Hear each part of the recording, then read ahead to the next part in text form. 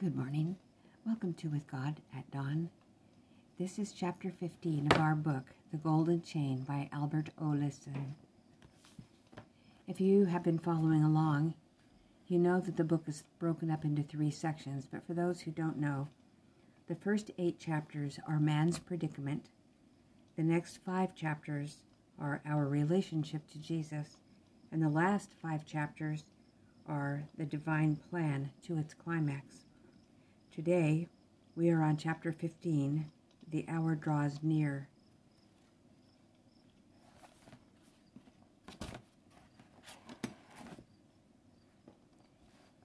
We come to the final developments in the plan of salvation. No greater scenes can stir mortal minds than those that will cluster about the closing events of this earth. In the glorious resurrection, who will arise in the glory of a new life? Those who repented and believed, who have demonstrated faith by action without regard to boundary of creed or dogma. The risen saints are the true followers of light in all periods of history. What of the millions of children who were not accountable? What of the mentally incapable? The multitudes in the utter bondage of darkness? Their lives are in the hands of the Almighty, who in his prescience, I don't know how to say it. I'm sorry, I'm saying that wrong. Anyways, he knows the course that every soul would have taken if he were fully accountable. It's just because he knows what would have happened no matter what you would do. We know that he will go to the extreme limits of his mercy to save every precious jewel. If some cannot be saved in mercy, they will sleep as though they had not been. There can be no penalty where there is no knowledge. Only where choice operates can there be a just penalty. Flesh and blood cannot inherit the kingdom of God, neither doth corruption inherit incorruption. Behold, I show you a mystery. We shall not all sleep, but we shall all be changed. For this corruptible must put on incorruption, and this mortal must put on immortality. 1 Corinthians 15, 50 through 53. Note the sequence of change in our nature. Flesh and blood cannot inherit the kingdom of God. We shall all be changed. This corruptible must put on incorruption. This alteration is not merely a physical adaptation to the heavenly condition. It's a cleansing of our mortal nature. No man, Enoch, Moses, or Elijah, however consecrated, can go to heaven as he is, and not only they, but ourselves also, which have the first fruits of the Spirit, even we ourselves, groan within ourselves, waiting for the adoption to it, the redemption of our body, Romans 8:23. Though we are covered by imputed righteousness, we still die as frail and faulty human beings, in ourselves unfit for heaven. When we contemplate his purity and excellence, we shall see our own weakness and poverty and defects as they really are. We shall see ourselves lost and hopeless, clad in garments of self-righteousness like every other sinner. We shall see that if we are ever saved, it will not be through our own goodness, but through God's infinite grace. That quote can be found in Christ Object Lessons, page 159. The righteous dead wait in calm and quiet the mighty change which takes place when the voice of Christ will call them forth. Under the Syrian skies, upon the Mesopotamian plains, and in the valley of the Nile lived Jacob, Abraham, and Sarah, Joseph, and countless others. They knew trials and hardships, romance, and joy of life. Their graves are known to the watchers of the heavens. They're precious in the sight of the eternal. How wonderful the day of resurrection, for the Creator of the universe has no need to gather the individual and identical particles that once formed the person. It is as easy for him to restore in new and sinless material the soul, the total personality and character, as it would be to replace a missing member of the body at that time.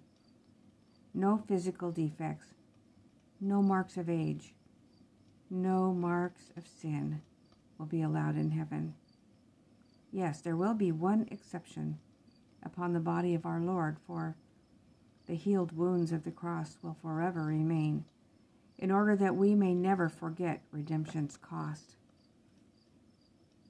At the resurrection will come forth the same personality, but not the same material. The organic structure is new, but the individuality is preserved. Well, why is this difficult to believe? Even in this life, the body is continually being reconstructed by fresh cells. It's a miraculous process in itself. Our personal identity is preserved in the resurrection, though not the same particles of matter or material substance as went into the grave. A much finer material will compose the human body, for it's a new creation, a new birth. That can be found in manuscript 76, 1900. How marvelous the record books of heaven! By what accurate means does the Creator hold for future reference and for final reconstruction the description of character and personality for all the billions who have lived upon this earth.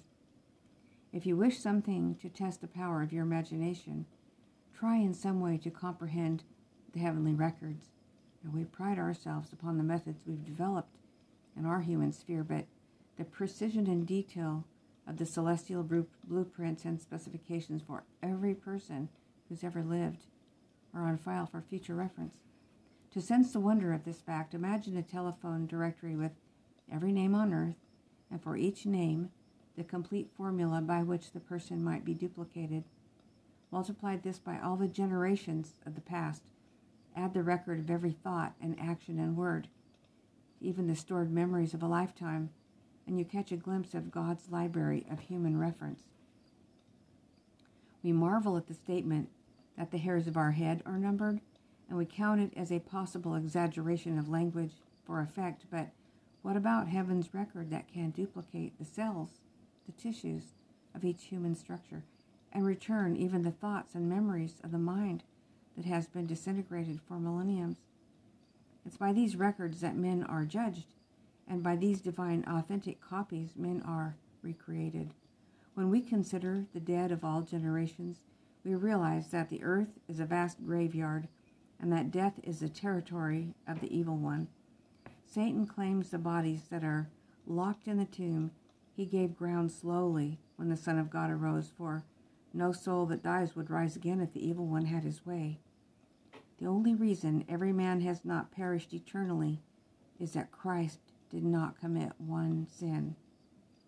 In spite of all the men and women who are counted worthy of receiving eternal life, none can inherit glory as they are. In the list of those who died in faith, the final words are, "These all, having obtained a good report through faith, received not the promise." Those vital promises include the restoration of everything that Adam lost: dominion, territory, life, and sinless nature. Not one of these has been restored in full to any of the faithful who have lived on the earth. Unless the day of change arrives, in fact, then our conversion and our striving have been in vain, and we are perished utterly. Cast not away therefore your confidence, which hath great recompense of reward, for you have need of patience, that after you've done the will of God, you might receive the promise. Hebrews 10, 35 and 36. So, I'm not sure I agree with him about that, because Elijah went to heaven, he's changed. Moses went to heaven, he's changed. Elijah, Moses, who else? Enoch, he's changed. Jesus was changed from... Okay, so the last paragraph. The early Christian church was filled with the vision of the coming of the Lord.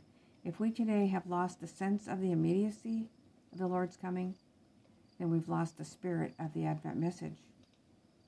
No enthusiasm for the appendages or paraphernalia of the work can take the place of the inner desire for his appearing.